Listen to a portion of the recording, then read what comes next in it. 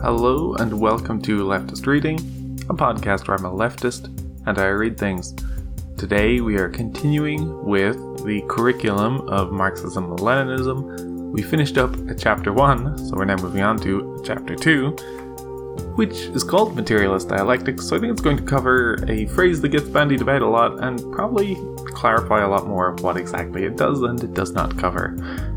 So, let's dive in. Chapter 2. Materialist Dialectics. Materialist dialectics is one of the basic theoretical parts that form the worldview and philosophical methodology of Marxism-Leninism. It is the science of common relations, and also the science of common rules of motion and development of nature, society, and human thoughts.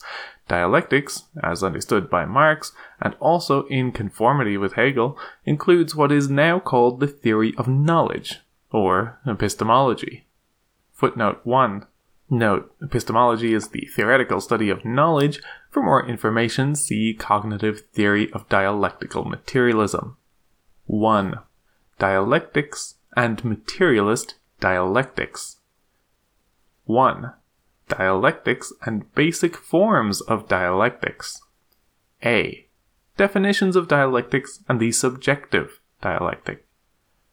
In Marxism-Leninism, the term dialectic refers to regular relationships, interactions, transformations, motions, and developments of things, phenomena, and processes in nature, society, and human thought. Footnote 2. There are two forms of dialectic: the objective dialectic and the subjective dialectic.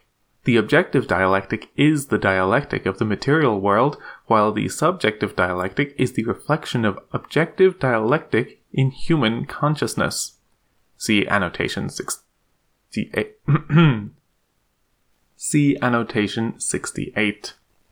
According to Engels, quote, dialectics, so-called objective dialectics, prevail throughout nature, and so-called subjective dialectics, dialectical thought, is only the reflection of the motion through opposites which asserts itself everywhere in nature, and which, by the continual conflict of the opposites and their final passage into one another or into higher forms, determines the life of nature.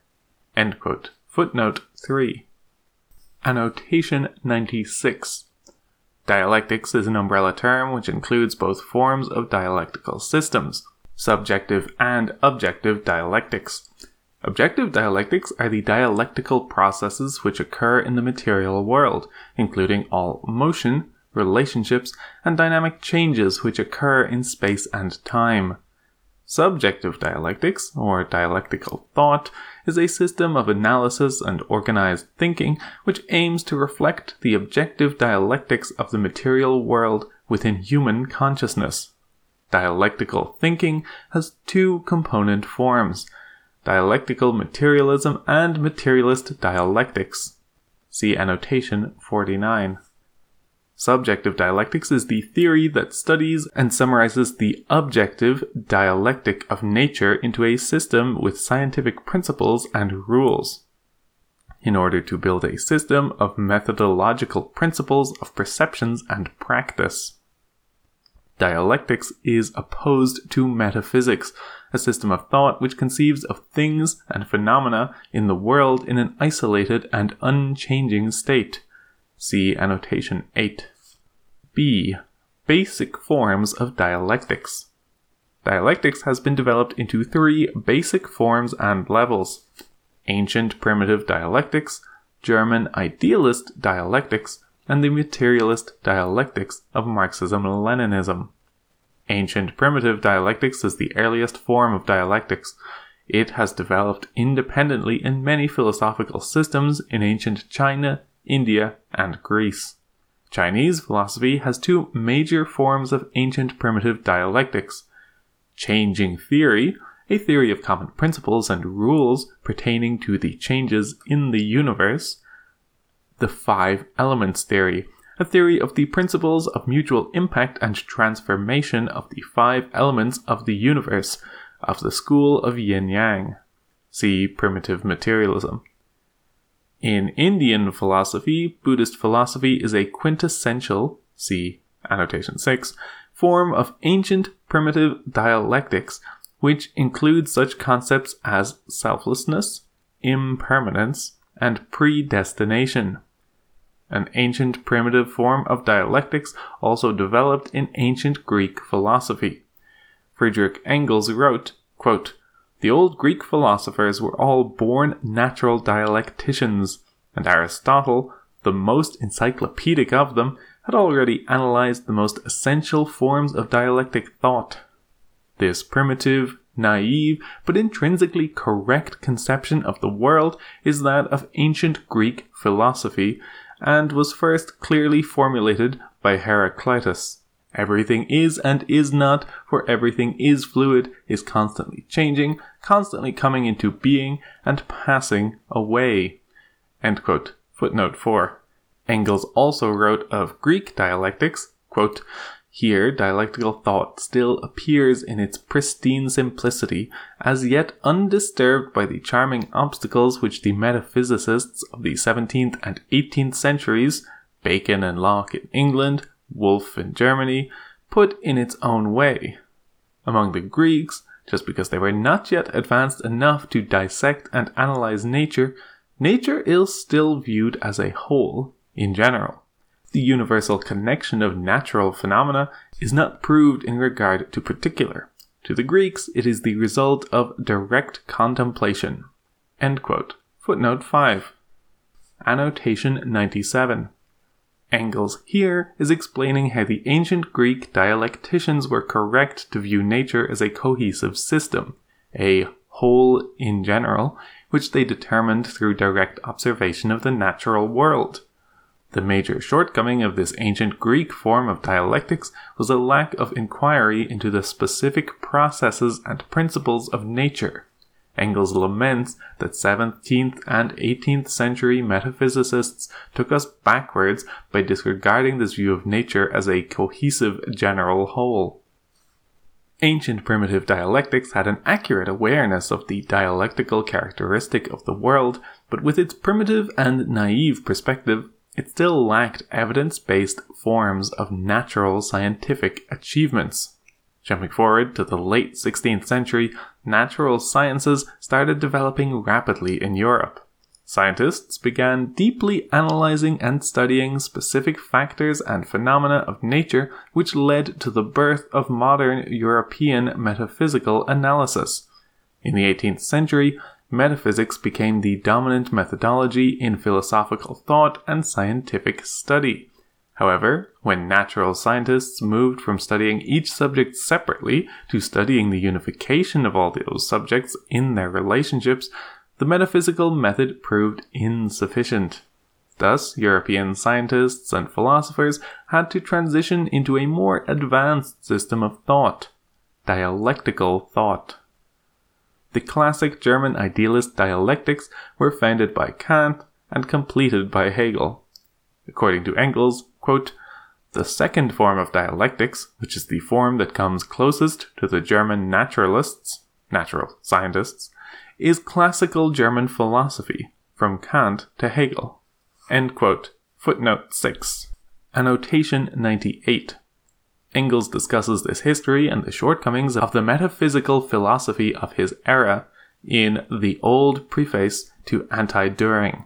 First, Engels explains why early modern natural scientists initially did not feel constrained by their adherence to metaphysics, since inquiries in the initial revolution of scientific study were limited to the narrow development of specific fields of inquiry by necessity. Quote, "Empirical natural science has accumulated such a tremendous mass of positive material for knowledge that the necessity of classifying it in each separate field of investigation systematically and in accordance with its inner interconnection has become absolutely imperative." End quote. Engels goes on to explain that at the time he was writing, enough knowledge had been accumulated within specific, distinct fields that it becomes necessary to begin studying the connections and overlaps between different fields, which called for theoretical and philosophical foundations.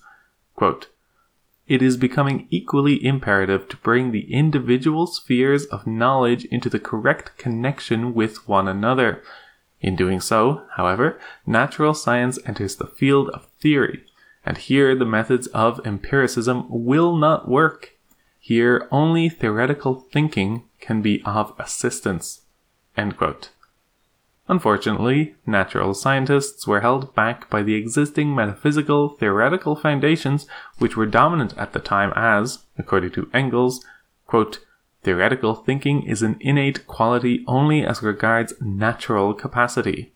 This natural capacity must be developed, improved, and for its improvement there is as yet no other means than the study of previous philosophy." End quote. Metaphysical theory and formal logic were in common use by natural scientists at the time. As Engels explained in On Dialectics and Dialectics of Nature, metaphysics and formal logic could never be as useful as dialectical analysis for examining and unifying concepts from wide-ranging dynamic systems of overlapping fields of inquiry. Unfortunately, dialectics had not yet been suitably developed for use in the natural scientists before the work of Marx and Engels in developing dialectical materialism. As Engels explained in On Dialectics, quote, "Formal logic itself has been the arena of violent controversy from the time of Aristotle to the present day, and dialectics has so far been fairly closely investigated by only two thinkers, Aristotle and Hegel.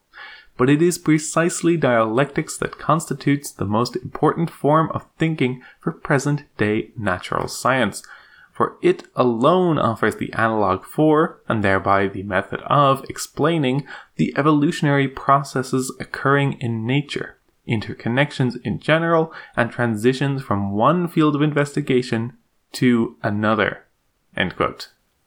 The idealist dialectics of Hegel, see annotation 9, constituted a major development of dialectics, but the idealist nature of Hegelian dialectics made them unsuitable for natural scientists, who therefore discarded old Hegelian dialectics and were thus left without a suitable dialectical framework. Again, from On Dialectics, quote, "The year 1848, which otherwise brought nothing to a conclusion in Germany, accomplished a complete revolution there only in the sphere of philosophy, and the nation resolutely turned its back on classical German philosophy that had lost itself in the sands of Berlin old Hegelianism. But a nation that wants to climb the pinnacles of science cannot possibly manage without theoretical thought.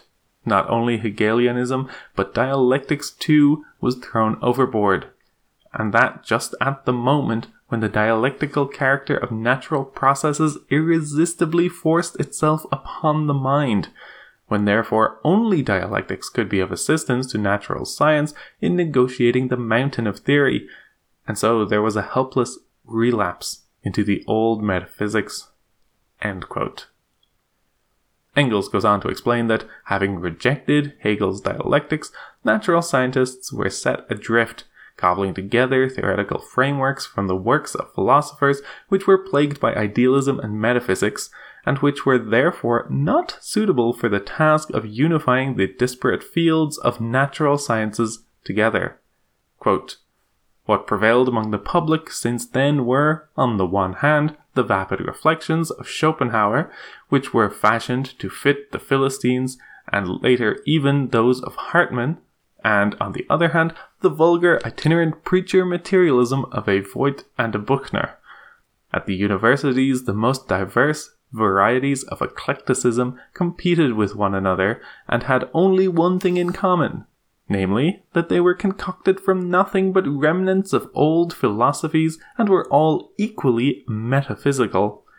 All that was saved from the remnants of classical philosophy was a certain neo-Kantianism, whose last word was the eternally unknowable thing in itself, that is, the bit of Kant, see annotation 72, that least merited preservation. The final result was the incoherence and confusion of theoretical thought now prevalent." End quote. Engels explains that this lack of a proper dialectical materialist framework had frustrated natural scientists of his era. Quote, "One can scarcely pick up a theoretical book on natural science without getting the impression that natural scientists themselves feel how much they are dominated by this incoherence and confusion, and that the so-called philosophy now current offers them absolutely no way out. And here there really is no other way out, no possibility of achieving clarity than by a return, in one form or another, from metaphysical to dialectical thinking." End quote. After explaining that Hegel's system of dialectics came closest to meeting the needs of contemporary science, Engels explains why Hegelian dialectics were ultimately rejected by the scientific community.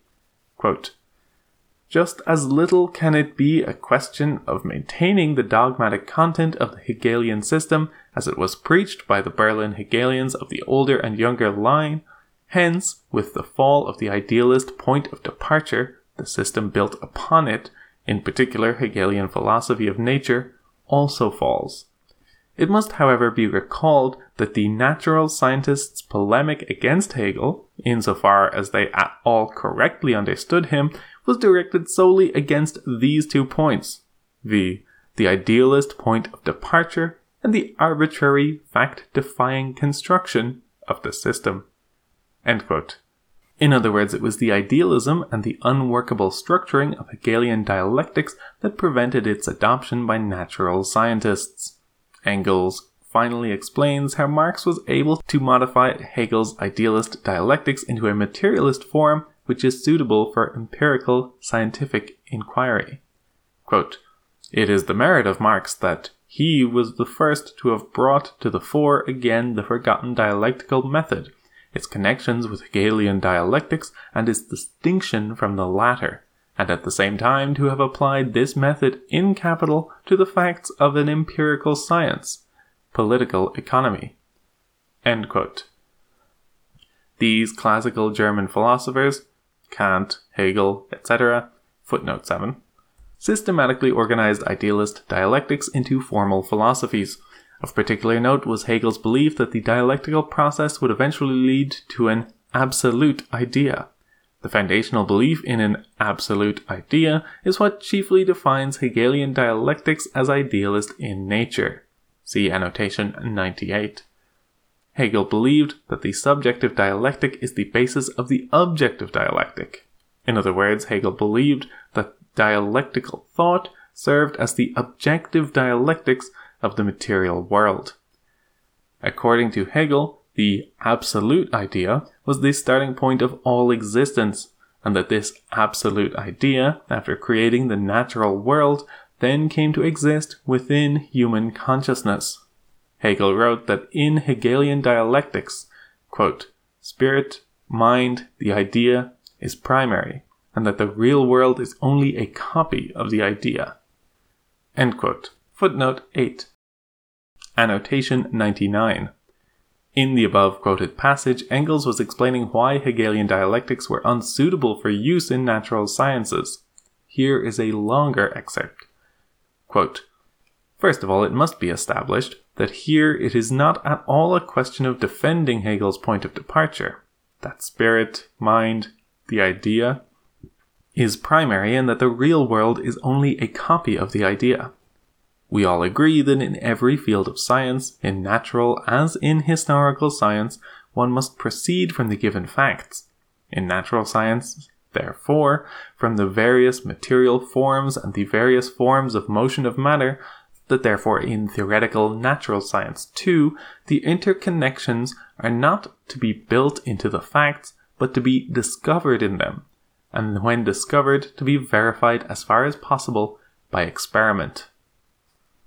The German idealists, most notably Hegel, built an idealist system of dialectics organized into categories and common laws along with a strict logic of consciousness. Lenin stated that, quote, "Hegel brilliantly divined the dialectics of things, phenomena, the world, nature, into the dialectics of concepts." End quote. Footnote 9. Annotation 100. What Lenin means here is that Hegel inadvertently and unconsciously discovered the concept of reflection. See annotation 68. Hegel intuitively understood that the material world was reflected in human consciousness, and by extension, subjective dialectics, dialectical thought, reflected objective dialectics of the material world. Hegel's error was an inversion of the ideal and the material. As Marx later pointed out in the afterword to the second German edition of Capital Volume 1, it is the material which precedes the ideal, and not the other way around. Quote, "My dialectical method is not only different from the Hegelian, but is its direct opposite. To Hegel, the life process of the human brain, i.e. the process of thinking, which, under the name of the idea, he even transforms into an independent subject, is the demiurgos, craftsman, artisan, creator, of the real world, and the real world is only the external phenomenal form of the idea. With me, on the contrary, the ideal is nothing else than the material world reflected by the human mind, and translated into forms of thought." Engels also quoted and emphasized Marx's thoughts in the old preface to Anti-Dühring, citing another quote of Marx from the afterword to the second German edition of Capital Volume 1, further quoted in annotation 100 previously. Quote, "The mystification which dialectics suffers in Hegel's hands by no means prevents him from being the first to present its general form of working in a comprehensive and conscious manner. With him it is standing on its head. It must be turned right side up again, if you would discover the rational kernel within the mystical shell." End quote. Footnote 10. In the old preface to Anti-Dühring, Engels explains some of the contemporary currents of science and philosophy of his era. Engels explains that Hegelian philosophy had been dismissed by a newer current of natural scientists who dismissed, quote, "the idealist point of departure and the arbitrary fact-defying construction of the system," end quote. In other words, the natural scientists rejected Hegelianism because it was both idealist and it was not built on a foundation of objective facts. Engels points out, however, that Marx, quote, "was the first to have brought to the fore again the forgotten dialectical method of Hegel." The dialectical method was forgotten in the sense that the natural scientists ignored and dismissed dialectics along with the rest of Hegel's philosophy. So, Engels is pointing out that one of the greatest contributions of Marx was salvaging the dialectical method from Hegel while rejecting the idealist and non-fact-based characteristics of Hegelian philosophy. Marx, according to Engels, proved that the dialectical method could be separated from idealism by, quote, "applying the dialectical method in capital to the facts of an empirical science, political economy," end quote. This was the origin of dialectical materialism, the resurrection of the dialectical method, and the development of a dialectical method in a materialist and scientific form. The idealist characteristics of classical German dialectics and Hegelian philosophy was a limitation that needed to be overcome so that it could be utilized for scientific inquiry. Marx and Engels overcame that limitation and in so doing developed materialist dialectics. This system of dialectics is the most advanced form of dialectics in the history of philosophy to date. It is the successor of previous systems of dialectics, and it arose as a critique of the classical German dialectics. Engels said, quote, "Marx and I were pretty well the only people to rescue conscious dialectics from German idealist philosophy and apply it in the materialist conception of nature and history." Footnote 11. 2. Materialist dialectics. A. Definition of materialist dialectics. Materialist dialectics have been defined in various ways by many prominent Marxist-Leninist philosophers. Engels defined materialist dialectics as, quote, "nothing more than the science of the general laws of motion and development of nature, human society, and thought," end quote. Footnote 12. Engels also emphasized the role of the principle of general relations. Footnote 13. As John Burton Sanderson Haldane noticed in the 1939 preface to the Dialectics of Nature, quote, "In dialectics, they, Marx and Engels, saw the science of the general laws of change." End quote. Footnote 14. Lenin emphasized the important role of the principles of development, footnote 15, including the theory of cognitive development, in the dialectics that Marx inherited from Hegelian philosophy. Lenin wrote, quote, "The main achievement was dialectics, i.e. the doctrine of development in its fullest, deepest, and most comprehensive form, the doctrine of the relativity of human knowledge that provides us with a reflection of eternally developing matter." End quote. Footnote 16. Basic features and roles of materialist dialectics. There are two basic features of the materialist dialectics of Marxism-Leninism. First, the materialist dialectics of Marxism-Leninism is a system of dialectics that is based on the foundation of the scientific materialist viewpoint. Annotation 102. Remember that scientific in Marxism-Leninism refers broadly to a systematic pursuit of knowledge, research, theory, and understanding. See Objects and Purposes of Study. Remember also that materialism in Marxism-Leninism has specific meaning as well, which differentiates it from other forms of materialism. See dialectical materialism, the most advanced form of materialism. Here, materialism includes an understanding that the material is the first basis of reality, meaning that the material determines the ideal, though human consciousness can impact the material world through willpower and labor. See Nature and Structure of Consciousness.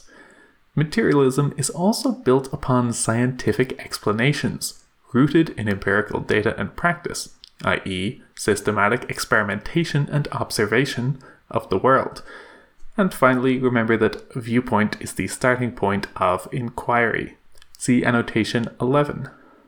Thus, a scientific materialist viewpoint is a perspective which begins analysis of the world in a manner that is both scientifically systematic in pursuit of understanding and firmly rooted in a materialist conception of the world.